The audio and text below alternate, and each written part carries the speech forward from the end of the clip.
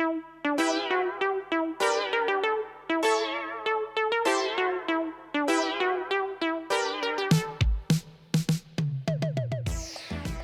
and welcome back for another episode of Aceto Podcast, the second one with the video. I hope you liked the first one. And from here on now, I actually start enjoying it right from the start. So you can expect more videos to come.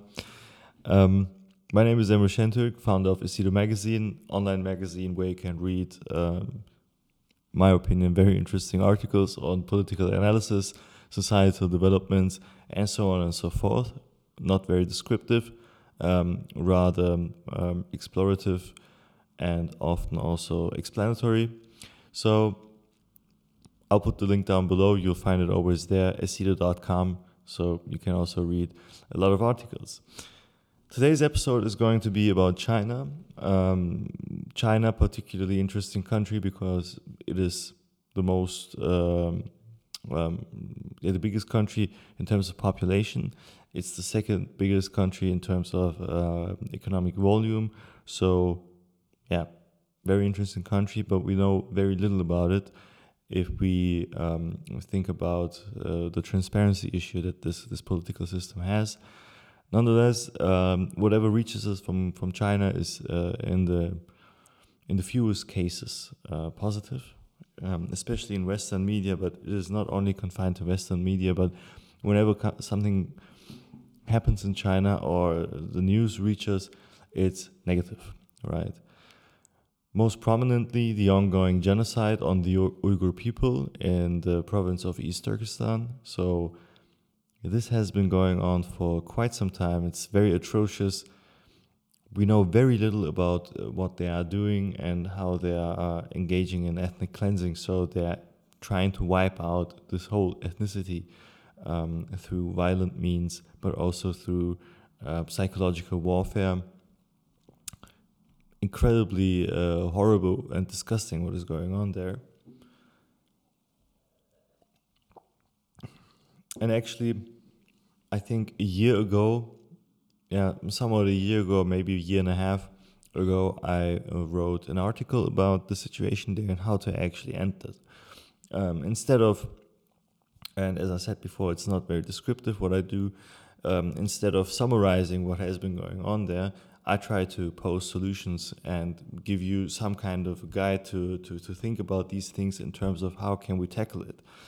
I did it. It's called How to End the Genocide. Link is also down below to the article. Very interesting. I'll fully recommend you to read it. And definitely worth the time. But today is not.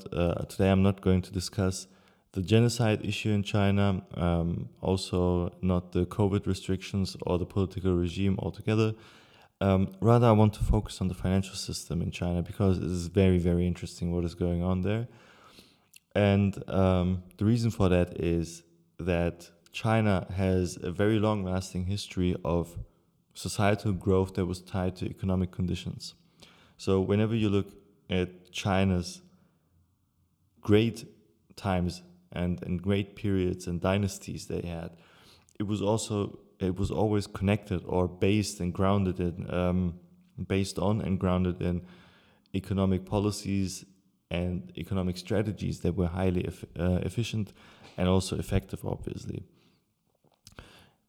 Now you might also argue and say, okay, well, isn't that the case with all countries? But this is actually not the case. We have numerous occasions of or historic examples of countries that have reached a societal level without the correlating economic success, or at least using it as a basis. We can think about the Incas, the Mayas, the Aztecs. Economics was not very central to their development, but they developed into great civilizations. They didn't have much trade and stuff, so they still managed it, to just focus on their culture and develop these civilizations from domestic means, some kind of we can even say it's some sort of cultural mercantilism that they applied, and it was highly efficient. We can think about today's countries as well. We can think about the Scandinavian countries, amazing living standard. They're doing great, obviously, and pretty much it's based on education rather than extensive trade.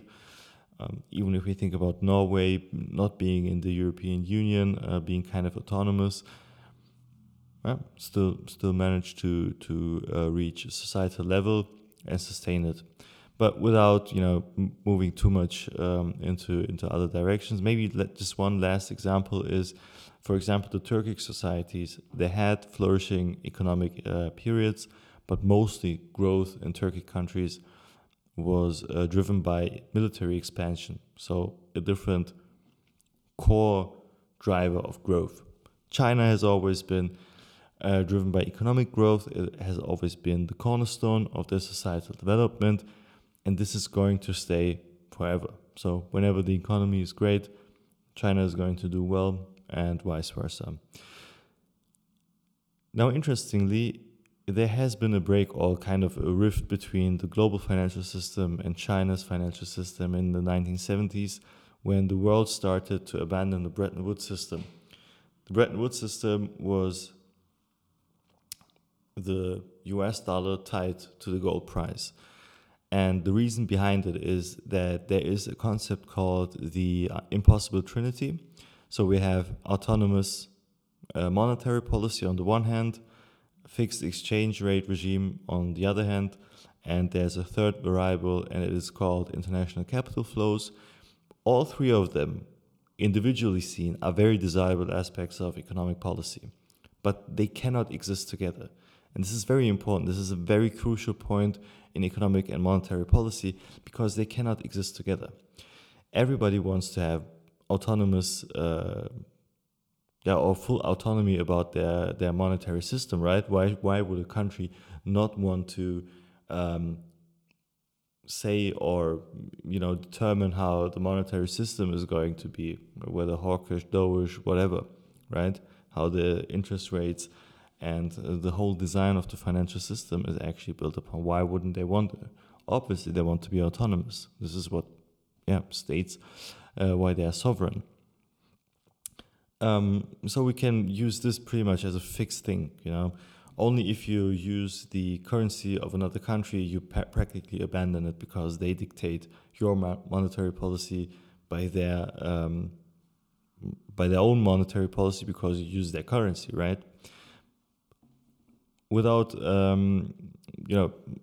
putting too much focus on that, because most countries usually use this autonomous monetary policy, I want to concentrate on the other two aspects.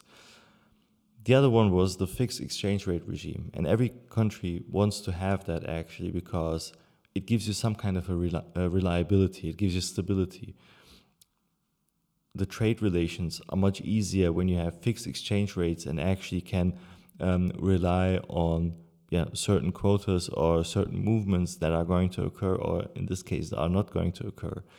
Meaning that, for example, if you have a very weak currency or like a volatile currency, you're exposed to great risks. We can see that in Turkey, for example, where the currency has lost, I think, over 70 or 80% of its value within the last years, or even more, against the US dollar and the euro. And what happened is that, because it was a very is a very import-focused economy, the prices went up incredibly. So we have an economic crisis in Turkey just because of this exchange rate regime.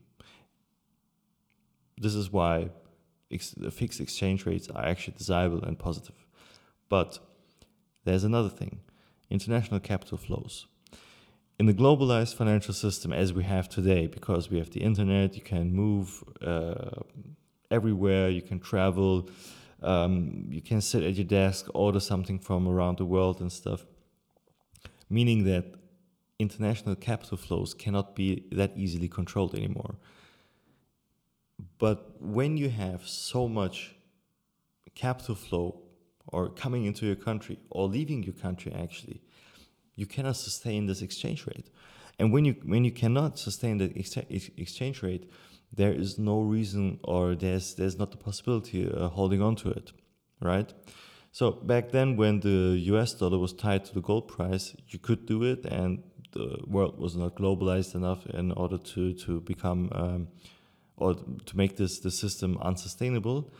But once we entered the 70s, it was time to kind of abandon it, and they did it. So this Bretton Woods system was abandoned. But China didn't do it. China, as a trade-oriented country or a trade-oriented economy, wanted to retain this fixed exchange rate, what they did.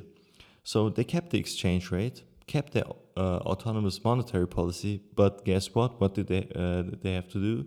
Obviously, they had to abandon or close the capital borders, right? So otherwise, they couldn't keep up the exchange rate. Ever since, or I mean, whatever, not really ever since, but for the last 40, 50 years, China has been a very closed economy, a closed country, even before that. But before that, obviously, it was not very relevant to world economy and to the global happenings within the economic realm. So they kept closing the borders, controlling what capital is coming in and what capital is flowing out of the country. So far, so good. But as the second biggest country or second biggest economy in the world, it is very difficult to control who is bringing money into the country and who's where the outflows of money are within that country. Therefore, they have a very specific system. And this system is based on separating Hong Kong's financial system, or the area of financial happenings, from the mainland China. So they have 3 stock exchanges, 1 in Hong Kong, 2 in mainland China. The 2 in mainland China are Shenzhen and Shanghai. So what they do is the following. Companies that are incorporated in China can have up to 3 share classes.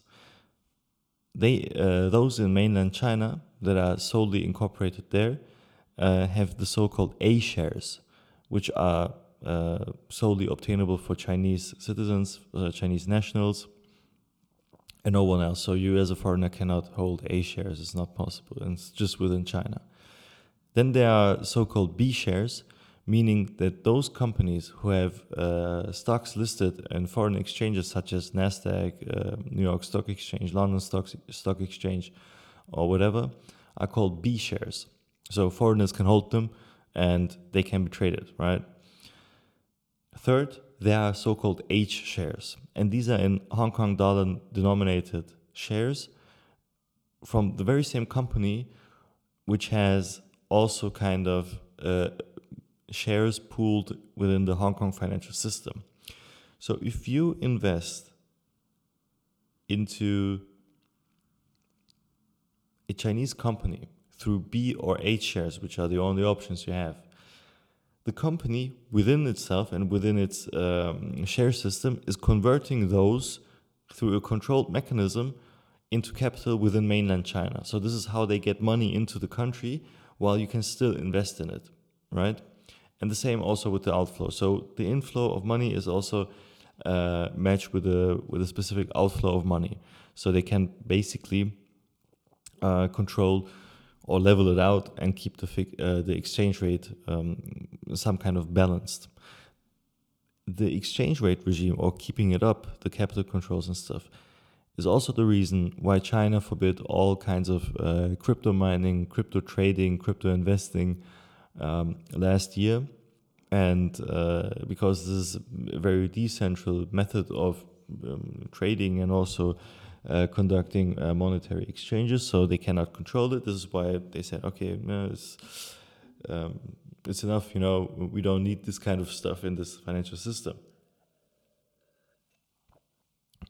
So anyways, as you can see, Hong Kong has a very central role within the financial system because it actually serves as the gatekeeper for capital into mainland China. But the problem is China is not able to efficiently hold up its exchange rate regime. The yuan is losing value over the last couple of years. It has been under very much pressure. It becomes increasingly difficult with all the internet possibilities, the web applications, the different companies that try to get into China to control it and to contain it. So China, and this is what I'm saying for the last couple of years, I have been always saying this, and this is why it's also important for me to have this on record. China is going to open up its capital borders within the next 3 to 8 years.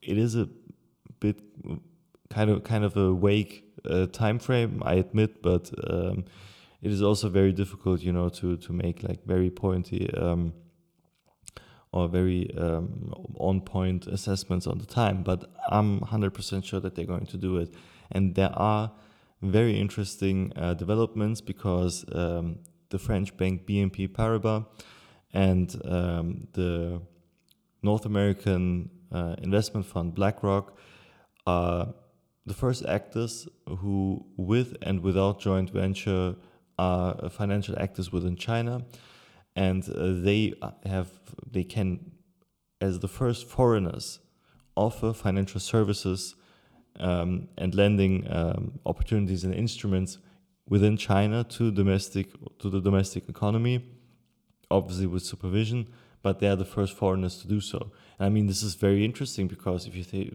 look around your country, wherever you are, you'll definitely find a foreign bank, right? You find something like Goldman Sachs, or you find some BNP, ING, Deutsche Bank is very big. All sorts of banks, Santander, the Spanish bank. So all sorts of banks and credit institutions are available in your country if you're not doing in China, obviously. But within China, this is just in the last couple of years, and within this year, these two actors were able to enter the financial market there. But this is kind of a weak argument to say that they're going to open up the capital borders. There are two other developments that are more significant. The first one is something that happened like a couple of days ago. So they ordered somewhat 1,000 companies to transfer their shares from Hong Kong to mainland China. But because they're foreign investors and people still want to invest in those companies, the access to those companies is going to be opened up so that you can also invest into the Shanghai and Shenzhen denominated shares, obviously within a certain share regime, but into those companies. This has been just announced a couple of days ago, so it's very recent. It does not mean that there's a free flow of capital and that you can just freely invest in them, but it is some kind of controlled and balanced out. However, it is a big leap forward. Another development, and this has been also going on for some years, and you might have followed it, are the unrests in Hong Kong. So there have been a lot of protests, there have been rigged elections, there have been violent demonstrations, and so on and so forth. And Western media always said, okay, the Hong Kong people, they want autonomy, they want to have their own government, they want to be free and stuff. But this is actually not the case. This is not what's going on there. Obviously, Hong Kong is going to be incorporated into mainland China. There's no doubt about it. And maybe the people, they want it. But the reason behind it is not that they just want to hold on to the power, but they want to, or the Chinese government wants to actually grasp the power on the financial system. They want to incorporate it into mainland China, and in an attempt to open up the capital borders. For years now, companies have been transferring more and more of their shares from this H and A share regime into the A share regime. And their accounts and track records of companies doing so. So it is not just a matter of, we want freedom and democracy and all that. No, that's not the case. We have a very huge financial component here. The people of Hong Kong know it. This is what made them rich. This is what made the city rich. And there's no guarantee that they're going to be rich in the future because they already have two very strong domestic stock exchanges. right? Accordingly, this is going to be a central element. In my opinion, the capital borders are going to be opened. But another very important aspect of the Chinese economy in order to do so is the following. When you open your capital borders to the world and they can invest in your companies, they're naturally going to be very, very suspicious in the beginning because they don't know the culture there, they don't know how the companies act, they don't know what the basis is, how are the financials, can we trust the reporting standards, can we trust the auditors, and so on and so forth. So lots of uncertainty there. And this is why China has been cracking down on mostly tech companies for the last 2 years. There have been many investigations, extremely high fines, extremely harsh punishments of executives. There have been a lot of imprisonments of business people in the last couple of years, most prominently within the companies of Alibaba, Tencent, JD. The reason for that is not because China wants to kind of punish them or the Chinese government wants to punish them and just show or flex muscles and say, we have a tight grip on you. No, that's not the reason. The reason for that is they want to impose rules and protectional measures and create a legal system around those companies which have been corrupt for years, so that when they open up the capital borders, the companies are ready, they are waterproof. The foreign investors cannot come and say, well, you are a corrupt company because this and this and this is happening. They can say it happened, and they say, okay, well, this is the record, of course it happened, but now the legal system is strong enough to make those companies bulletproof. Data protection, there have been incredibly protective measures in terms of data privacy, also of foreigners and foreign data. You don't even have those standards elsewhere in the world. They are so strict and so forward-thinking, right? So they're doing it with an iron hand, and it apparently is viewed in the West as something very bad, obviously due to the cultural differences and stuff. But in my opinion, the motive behind it is something, very progressive in terms of the Chinese development aspirations, and that is making those companies actually work within the financial system or the global financial system, right? So, summing up, I think China is going to be an increasingly important actor within the global economy. They are also producing or more innovative stuff themselves rather than copying everything. So this is one factor. Another factor, as I said, they're going to open up the capital borders. You can see it with the developments going on in Hong Kong, which is increasingly being incorporated into mainland China. You can see it with the first developments in the banking system, as well as corporations with other companies, foreign companies. And you can also see it how they treat their own companies and try to get them ready to compete on the global market. So I think we will see a very interesting economic development there. Obviously, there will be political problems as well as societal problems, as you can see right now in China as well. But just from the economic perspective, I think it's going to be a very interesting development.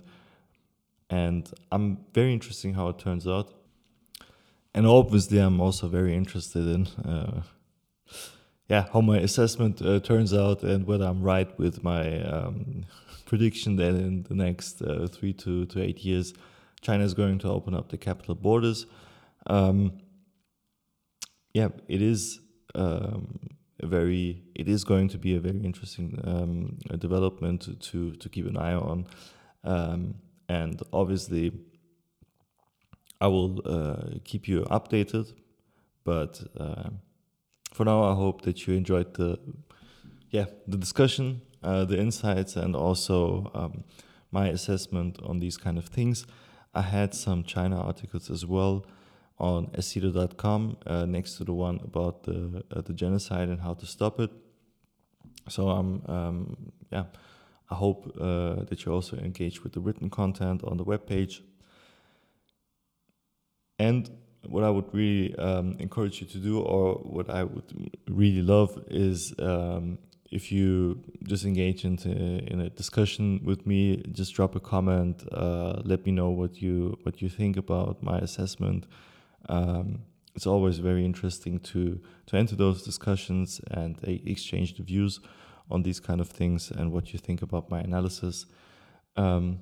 As I said, thank you very much for listening. Thank you very much for tuning in. And see you next time around for another episode of Aceto Podcast. So take care. Bye.